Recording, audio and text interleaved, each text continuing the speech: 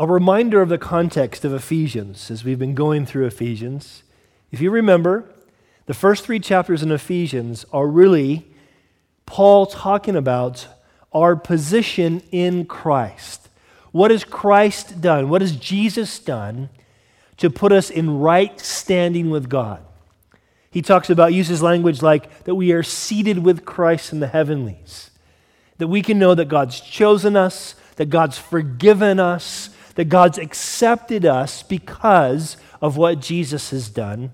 And that God has therefore said we have this position, we are members of His family. He's adopted us into His family as we are in Christ, because we are in Christ. And so he spends the first 3 chapters just focusing on what God's done for us. That we would understand that's the foundation of our faith. It's what God's done for us. That's what separates Christianity from other religions. Other religions say do. Christianity says done. God's already done it. He's already provided for us. We get into Ephesians chapter 4 and chapter 5, and Paul is beginning to say, okay, now here's how we respond to that truth. Here's how we, if we're in Christ, here's how we walk with Christ. Here's what the walk is meant to look like. It doesn't like me, that mic. If we were in Ephesians 6, I'd say it was a demon, but we're not, so.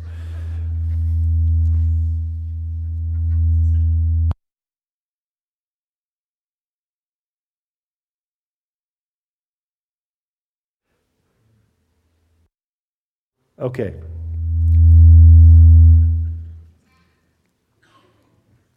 So, this is where we are in Ephesians 5. We're in the place where Paul is beginning to unpack what it looks like to walk with Christ. We've been adopted into God's family, and as we're walking with God as part of His family, what does that look like? And so we've seen in chapter 4 and now into chapter 5, we're beginning to see what it looks like to actually walk with Jesus. So what we're going to talk about today is this. We're going to focus really on this phrase that Paul uses in verse 2 of chapter 5, where he talks about, he gives us a command of walk in love. What does it mean to walk in love? I mean, it sounds nice, doesn't it? Doesn't it sound really nice? We should just walk in love. Yeah, all we need is love. Dun, da, da, da, da. I mean, this is love. It's just beautiful, and it's warm, and it's smiley, and flowers, and picnics, and isn't it great? And we can kind of think this is what it is. We see love, and there's something in us that intuitively knows love's the best. Love's what we want. We're all pursuing love. We want to be loved and to love. But the problem is, so few of us have a grasp on what love really is, what God says love really is. And so what we really want to see today is we want to understand, okay, how does love work? How does God's love work? Because we're called here in verse 1 to imitate God. And if we're going to imitate God, if we're going to love like God, we have to understand how God's love works. So I'm going to give you 3 basic things. And the first thing you have to understand is, listen, love starts with God. It starts with Him. When Paul writes, therefore, be imitators of God as dear children, he's wanting us to understand something. He's wanting us to understand, listen, your imitation of God needs to be in the same way that a dear child imitates a parent. Now, as a parent of 5, I can tell you, my kids I've done a lot of things that I do. They've imitated me in a lot of ways. Sometimes it's not so good.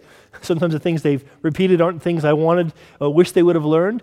But still, there's an imitation that happens with parenting. And I will say this, the better the relationship parent to child that there is, the more prone that child is to imitate that parent. It's amazing how my kids, when they're little, they all wanted to put on my shoes and walk in my shoes. And it was cute, and of course I have big feet, and they had little feet, and it was kind of fun to watch. But it was like something about putting on dad's shoes, walking in dad's shoes, because when your kids are small, they think their parents are amazing. They think everything they do is great. They outgrow that, unfortunately, but they think it's great when you're little, and when they're little. And so this is kind of the picture that Paul is drawing. He's saying, listen, as dear children, as those who know that you're loved as children, imitate the God who loves you. See, the reality is we will love the way we perceive we're loved.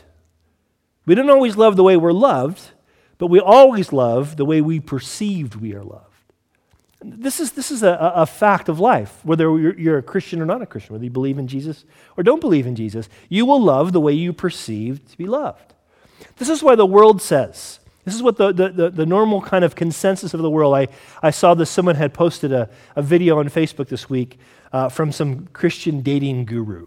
And because this person was a Christian, I thought I better watch, not a Christian dating guru, just a dating guru. Because the person was a Christian who posted, I thought I better see what this is. So I watched it, and it was ridiculous. It was just not true at all. And the point of this dating guru was this. Okay, here's what love is. They were saying, love is about how you view yourself. This woman said, the reason you can't have a good relationship with people is because if you're always looking for love outside yourself, you'll never have a good relationship with people. And so they say, okay, so if you can learn to love yourself, to esteem yourself high enough, then you'll be able to love other people. The problem with that is that when we're honest with ourselves, we know that what's there isn't that great. It's just not.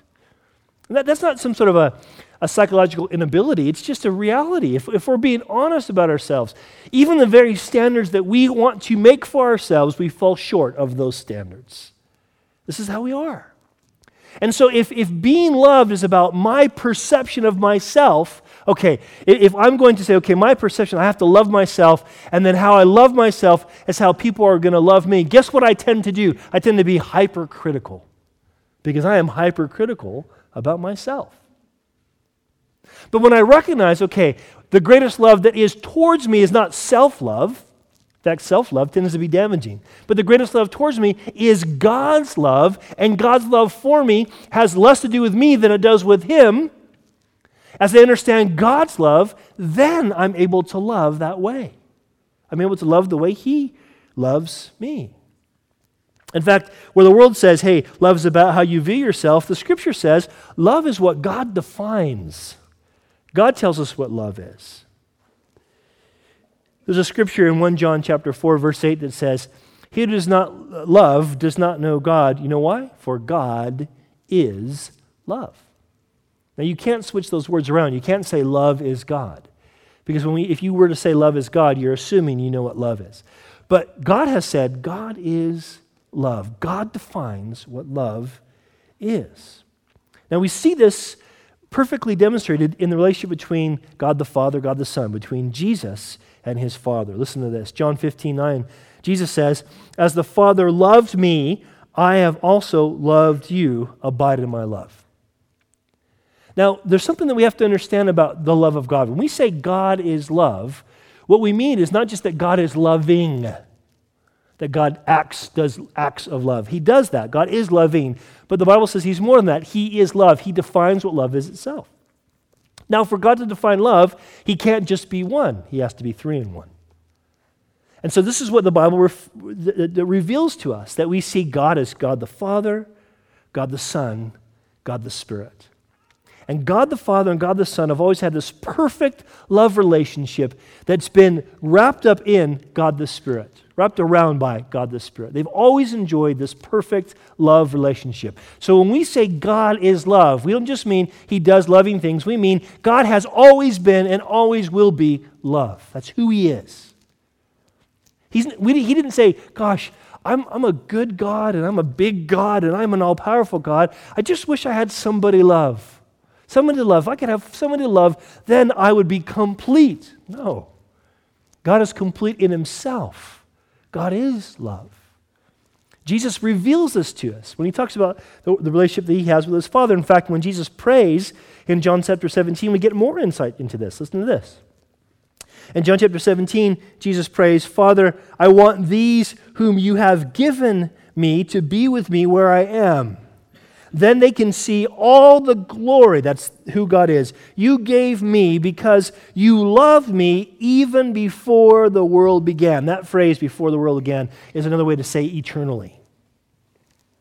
I have revealed you to them, and I will continue to do so. Then your love for me will be in them, and I will be in them. So when Jesus is praying for us as believers, he's saying, Lord, I really want them to experience what you and I have always experienced for eternity past. This perfect, unbroken love. So when Paul says, back in Ephesians, when Paul says, hey, imitate God as dear children. In fact, some of your versions might say dearly loved children, because that's actually what the word there is. The word for dear there, it's from the same root, agape, that we see used for love all throughout the New Testament. Dearly loved children. If you don't get anything else, get this, understand this. If you struggle to love, it's probably because you struggle to believe that you actually are loved.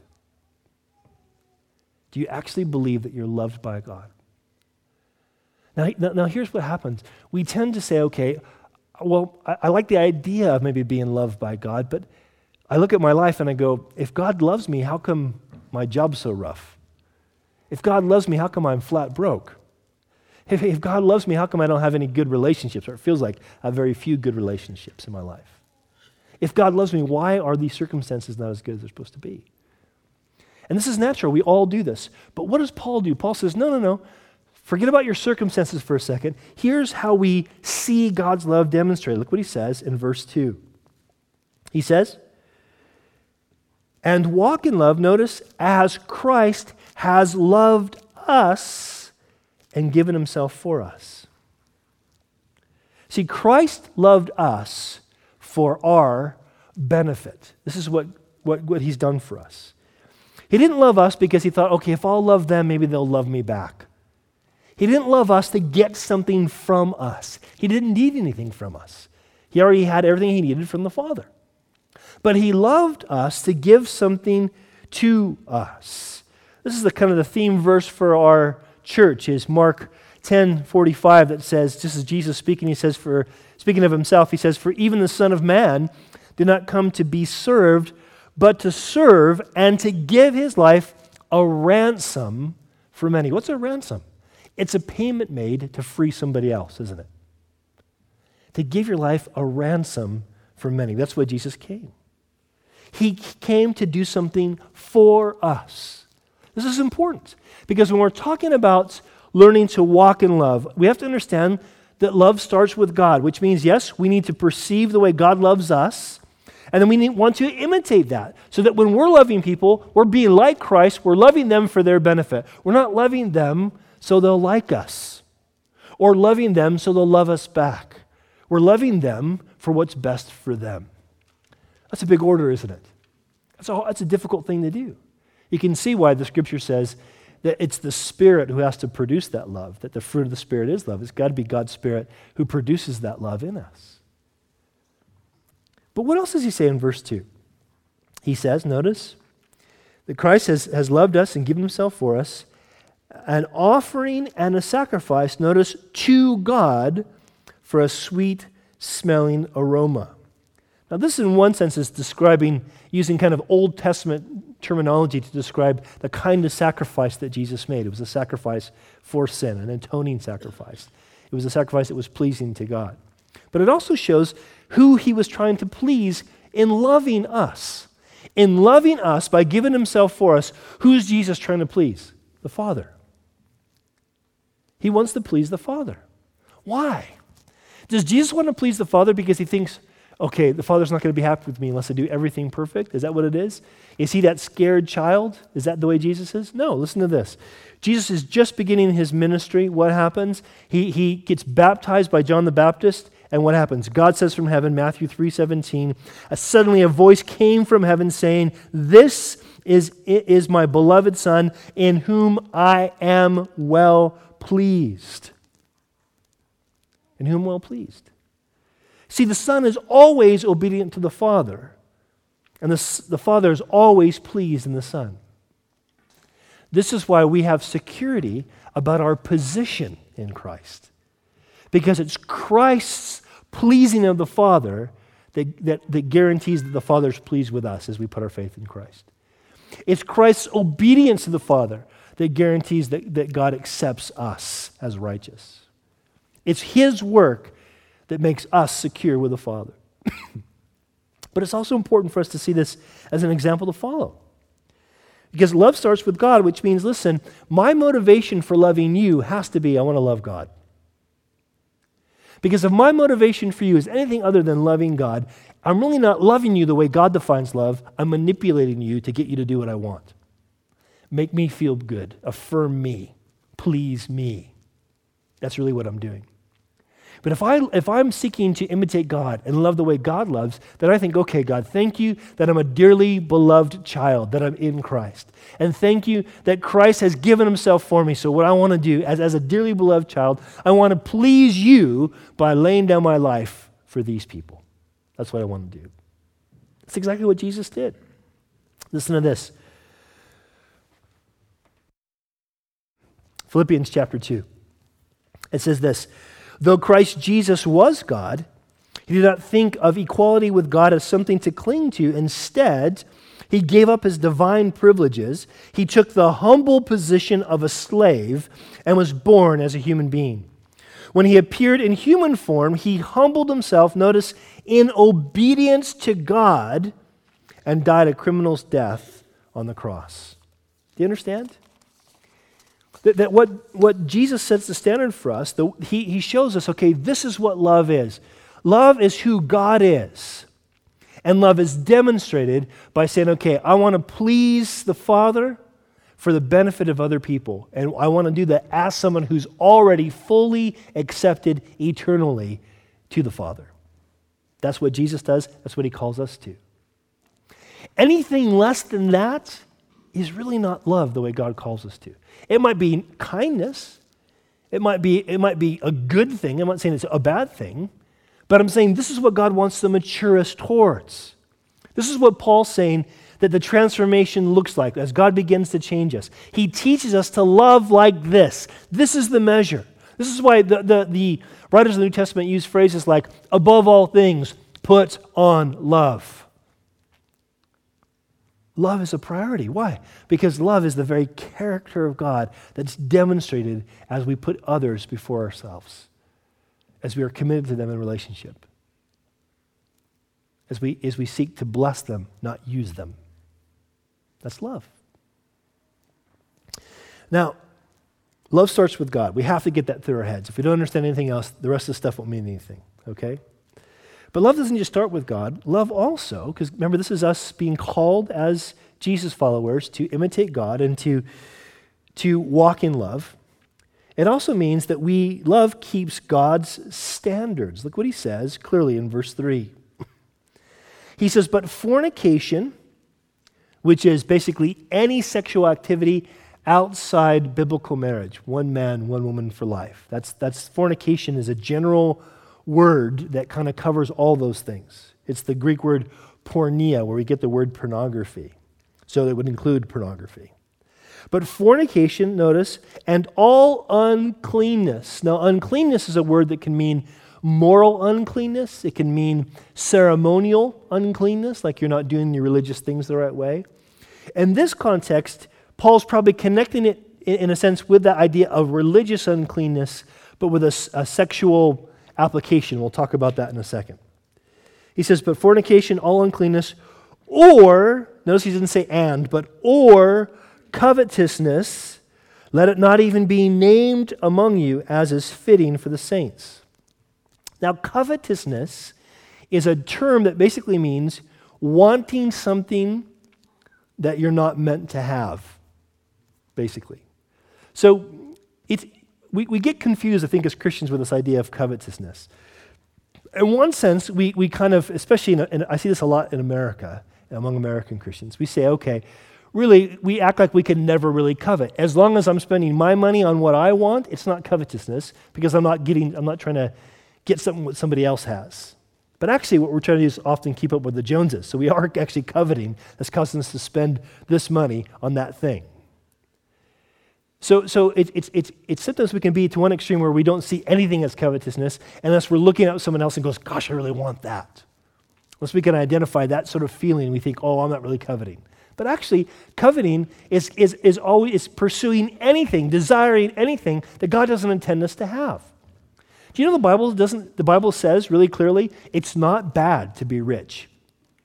It's really clear. 1 Timothy 6, you can read it. It's not bad to be rich. But you know what's really bad for a Christian? Desiring to be rich. That's the danger. That's covetousness. I want something. Well, if God wants you to be rich, you'll be rich.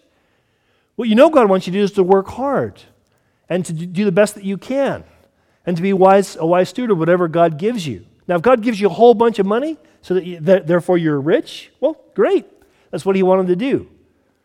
But to think, oh, God, please, I've done this. I'll confess, I've done this. God, I can't play the lottery in a clear conscience, but have my dad play the lottery. And if he wins the lottery, then I'm just inheriting that, and then I'll be rich. And I'll use it for the kingdom. I'll build the church of building, God.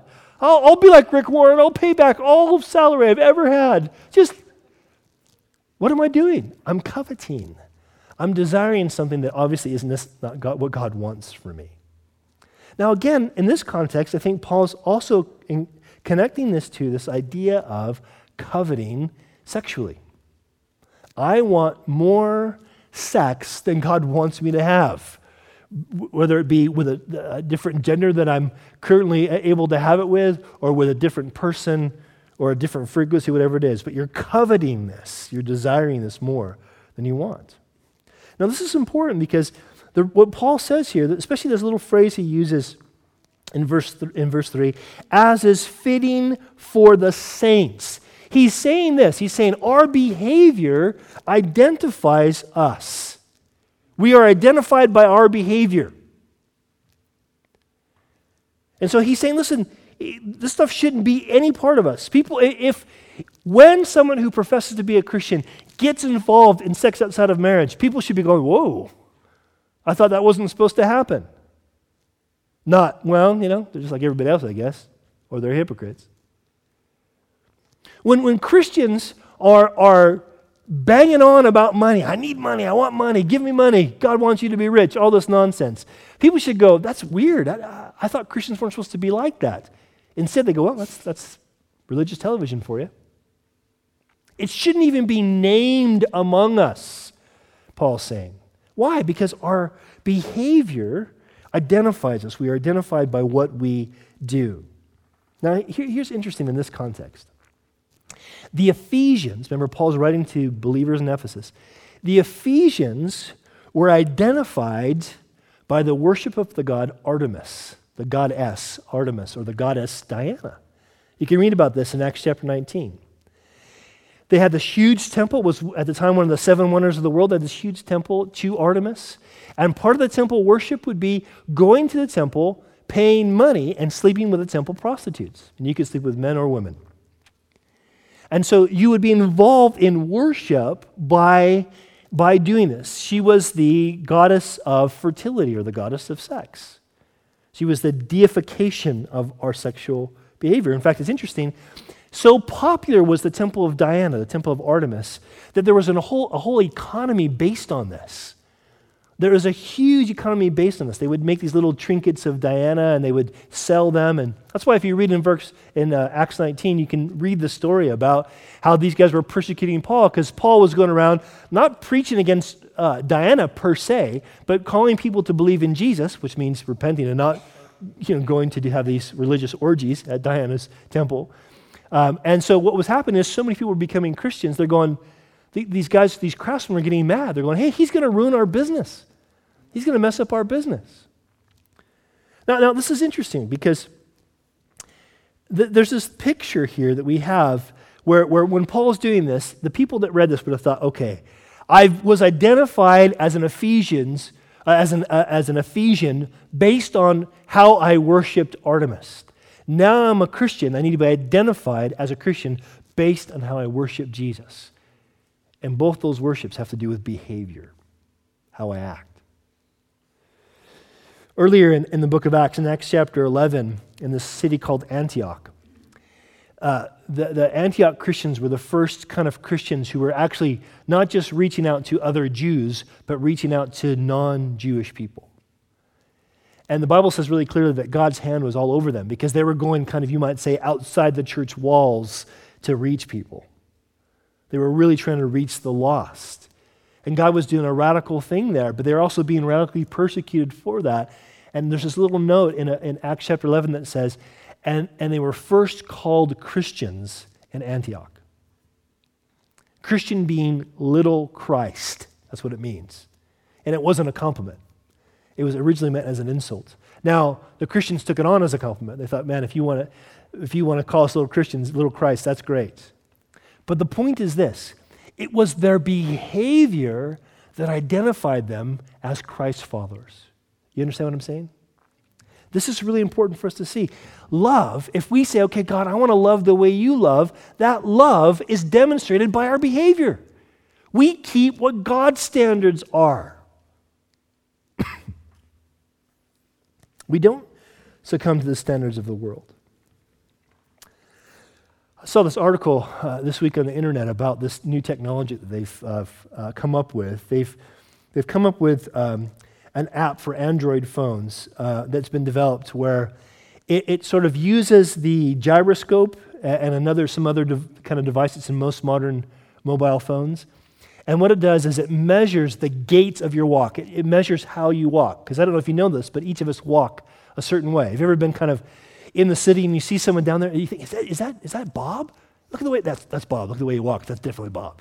You know what I'm talking about? And so there is something to that. There's a science to that we actually each walk a certain way, in a very identifiable way. It's not as accurate as fingerprints or your irises, but it's still an accurate thing. So they've come up with this technology, this app that you can get for your phone. And what the app does is it measures how you walk so that if someone steals your phone and they're walking with it, it locks out and they can never use it. Only you can use it because it recognizes your walk. Do you see what I'm saying? When you become a Christian, you get this app. His name is the Holy Spirit. And He teaches you how to walk so that when people get a hold of your life, they go, okay, Jesus owns this person. The behavior shows this. That's the point that Paul's trying to make. He's saying, don't be the way, you're not an Ephesian. That's not your identity anymore. Your identity is you're a Christian. You're someone who follows Christ.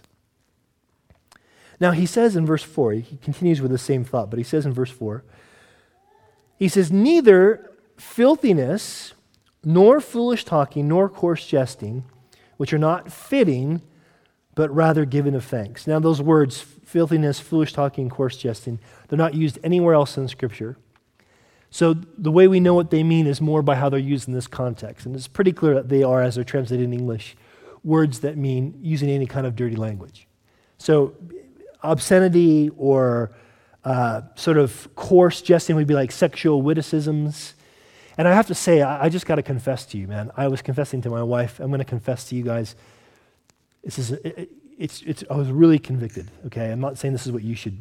I'm not putting this on you. I'm saying this is how God convicted me. Some of the TV shows I watch that I think are hilariously funny are all about this. I was really convicted. Like, how could I justify laughing at these things? They are funny. I mean, I grew up in a house full of obscenities. We used the F word for an adjective, a noun, an adverb. I mean, this is the way we talked before I became a Christian, okay? So some of that stuff still kind of lingers there. And watching these shows, I'm going, man, should I be watching these shows, you know? And I've justified it. They don't show anything. So, and again, I'm not saying what God's telling you to do. You know, I'm not making you sign a paper that says I will not watch this kind of television anymore. I'm just saying I was convicted by this because even though I don't use this kind of language, I try really hard not to joke in this way. Though I have to say I have joked this way even as a Christian. I'm watching it on television. But there's something more here. And it's what Paul says again at the end of the verse. He says, instead of these things, which are not fitting for us as those who are saints set apart for God's purposes, what we should be doing, notice this, is rather giving thanks. In other words, it's not just that we're identified by our behavior. We keep God's standards because we're identified by God's behavior, or by our behavior, but also because we're characterized, or we should be characterized by gratitude. Now, why would he bring up Thanksgiving in this context that's talking really about how we deal with sexuality? Because there is a connection here. Here's the way I see it. What the Ephesians were guilty of, what most of the Greek and Roman world was guilty of, what we are guilty of in our culture is deifying sex, our sexuality. We make it something that we worship. And we pollute sex when we worship it. We pollute it. We make it something that's meant for good and pleasure and a coherence of husband and wife. We turn into something dirty and something poisonous when we worship it. We think this is the ultimate. We pollute it. But also, when he's talking about sort of joking about sex, we actually cheapen sex when we joke about it. And again, I'm not talking about husband and wife. You that are married, you know exactly what I mean. There are little things that you guys laugh about in bed together that nobody else knows, nobody else needs to know. You know what I'm talking about. If you're single and you're going, that's weird, well, if you stay single, it's all right. You don't have to worry about it. If you get married, you'll know what I mean. We teach people in marriage counseling, look, when it comes to physical intimacy, if you're not laughing about things, you're probably getting really too serious about this stuff. It's funny. So I'm not talking about that. But I am talking about if you are making lewd jokes about things, you're cheapening sex, something beautiful and holy that God's created. We cheapen sex when we joke about it. Also, there's been a tendency, there is a reality that some of our kind of Christian forefathers, especially in the Victorian age, some of the Puritans got a bad reputation of vilifying sex. They're like afraid of it. They were so afraid of their own sexual desire that they almost made it bad and evil, like any desire for sex is somehow, ugh, I'm afraid of that. But we're vilifying sex when we do that. Sex isn't evil. It's a good thing. It's a God thing. God made it. You do realize, right? Sex wasn't the forbidden fruit. I mean, some people think this, the Garden of Eden, Adam and Eve wanted to have sex. Yeah, so God made them naked and then didn't want them to have sex? No, God made them naked and said, you need to have sex. I'm commanding you to enjoy this and be fruitful and multiply. This is what he says. For the forbidden fruit that they took had nothing to do with sexuality. No, we shouldn't vilify sex. We do that when we're afraid of it. But listen, we sanctify sex. That is, we put it in the position that God set it apart for when we give thanks for it. When we're thankful for it.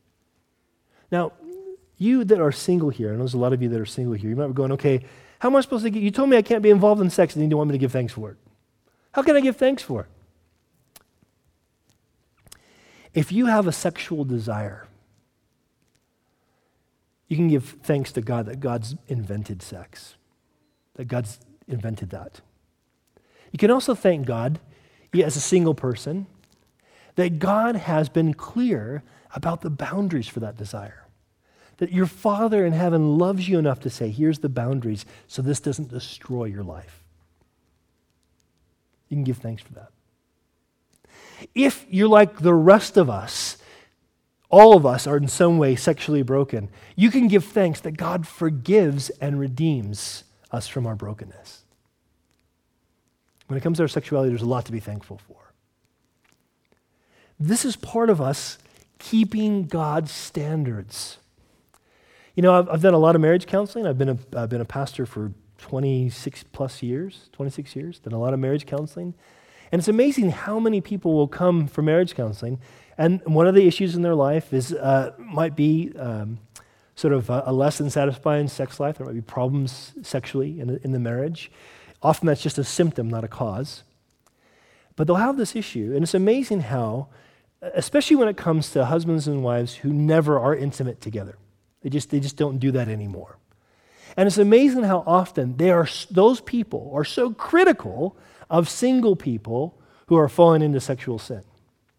Because they think, we're abstaining in marriage, therefore we're sexually holy, but those people that are falling into sexual sin, they're guilty. Do you realize if you are abstaining in marriage on purpose without agreement for prayer and fasting, you're in sin? Well, that will shake you up, won't it? Now again, there's times to abstain, obviously. But read 1 Corinthians 7. I'm not making this up. This is not some modern interpretation of Scripture. Read 1 Corinthians 7 if you don't believe me. There's nothing. I'm not saying that God says, here's the frequency. But I am saying, God's saying, you should be thankful for your sexuality, and that sexuality is meant to serve your marriage partner. That's keeping God's standard. Are you following me? It's prudish and unbiblical and legalistic for us to say, oh, all that sex outside of marriage is bad, so sex must be bad, so we just will kind of stay away from it. That's wrong. That's vilifying sex. It's not God's standard. You should be communicating about your sex life together as married people. So are you guys all uncomfortable now? Sorry, let's move on. This is what happens when you go to a church that's pastored by an American. I'm not going to hold back.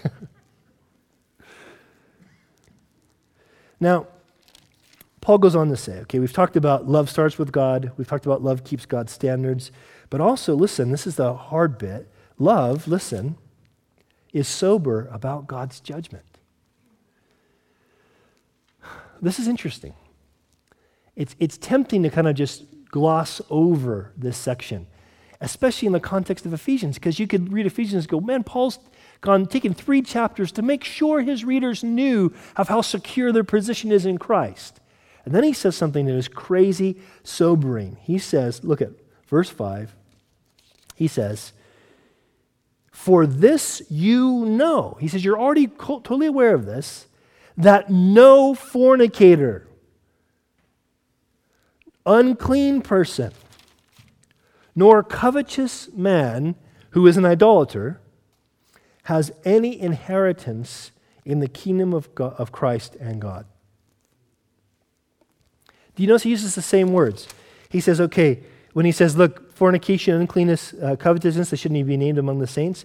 But then he says, and you know that anybody who practices these things, if you are a fornicator, if you're an unclean person, if you're a covetous person, you're basically an idolater, and you can know you have no inheritance.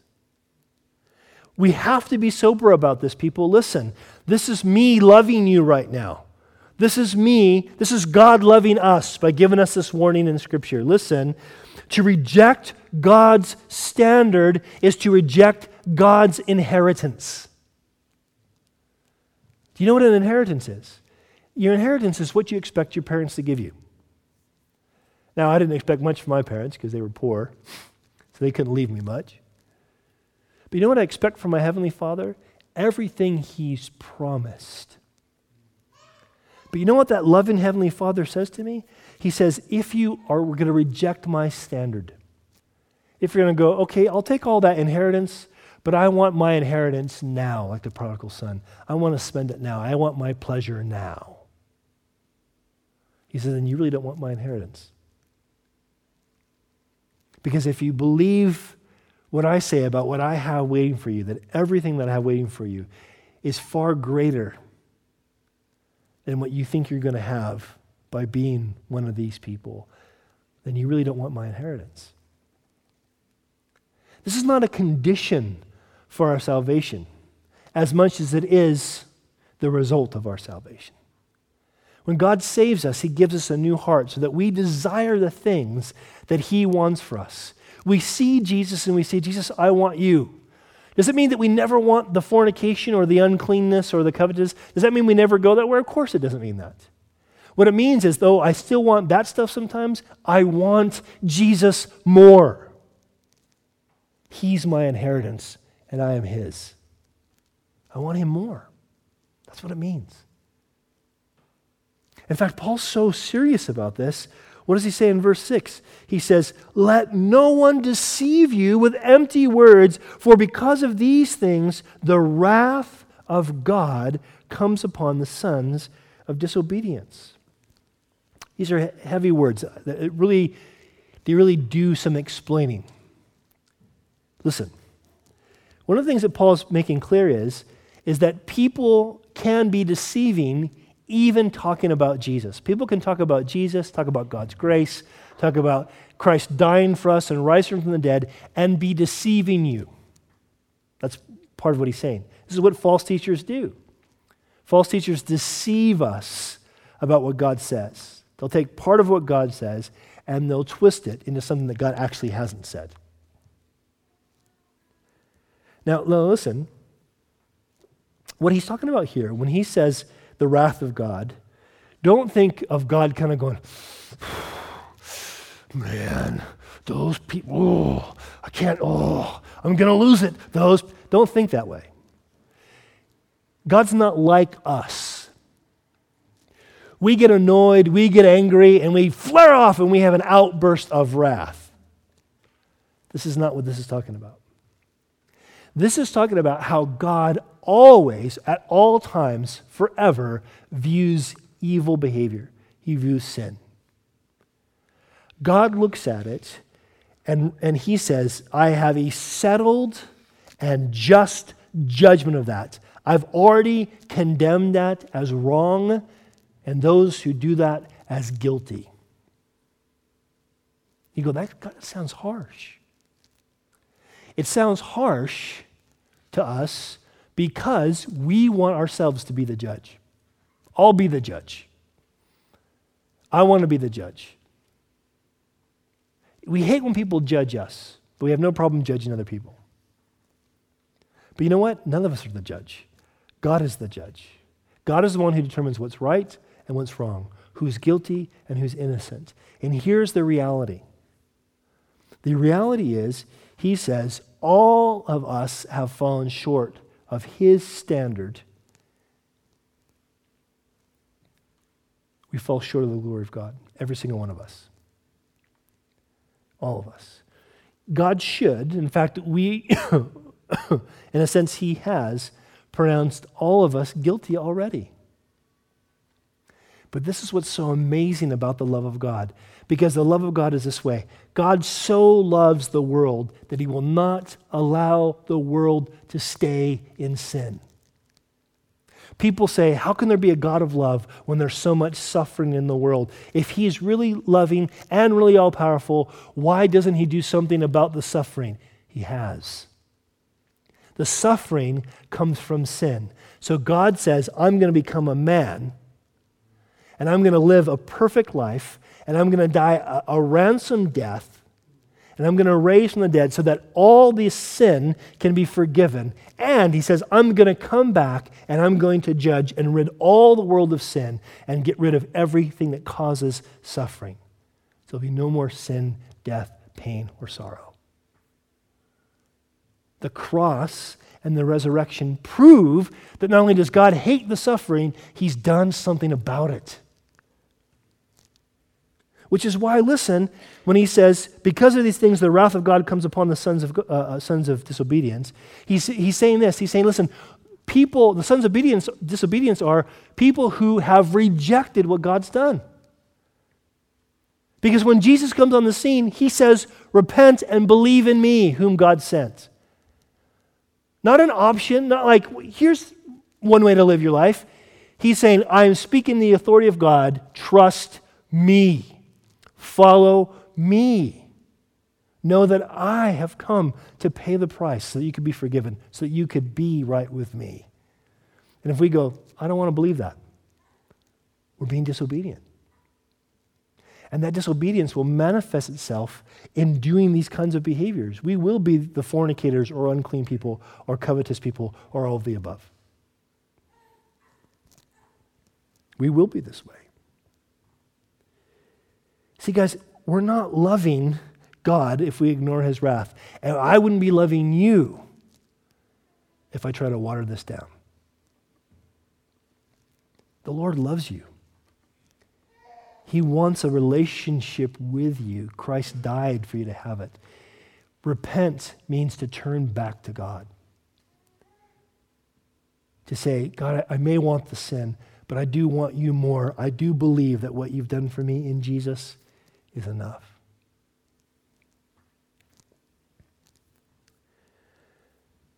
Now, last thing, we're almost done. Verse 7, he says, therefore, do not be partakers with them. This is important. Some of your versions say something a little bit different. It makes it sound like, I can't remember what the word was, but it makes it sound like don't sort of be with them. So don't you believers be with non-believers. That is not what the Bible teaches at all. God calls us to love everybody, calls us to have real relationships with people, whether they believe or not. He calls us to that. Jesus modeled that for us. What he's saying is this, basically, he's saying, look, you can love sinners without sinning. Loving sinners does not require you to sin. Now, here's what's tricky. Sometimes the things that we see as sinful,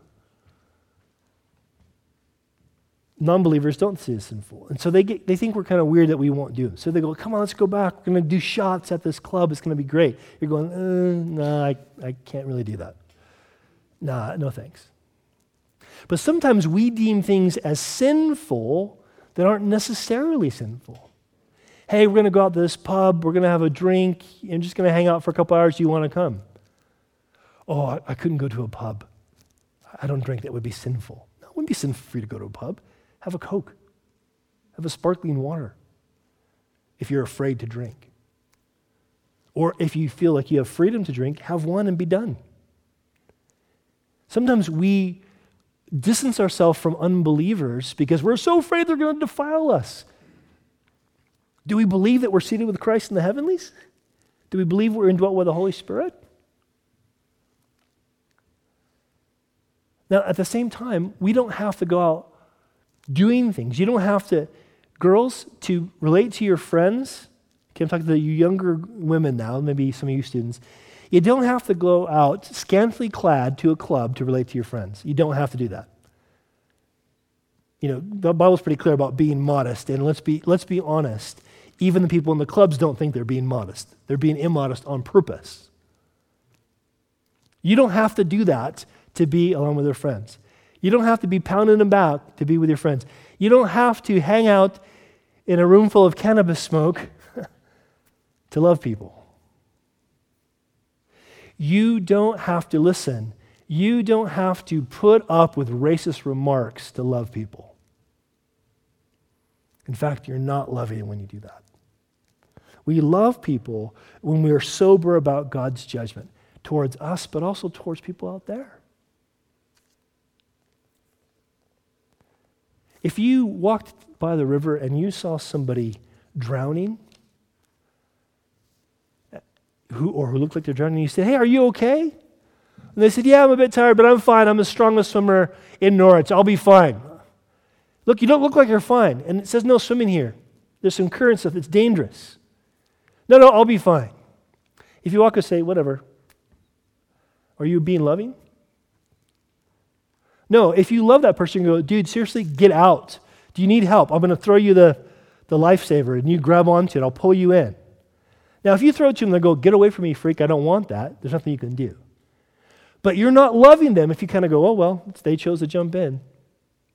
You're not loving them if you don't warn them. See, walking in love is a lot more than just being nice. Walking in love is us learning to live as those sons and daughters of our Father in heaven. Learning to call as many people to come to know Him as possible. Demonstrating at whatever cost God would cause us to spend, demonstrating the goodness of God by sacrificing for people. That's what it means to walk in love. Is that a standard that you can keep? Is that a standard that you can reject? Are you willing to seek God for the strength to do that? Let's do that right now together.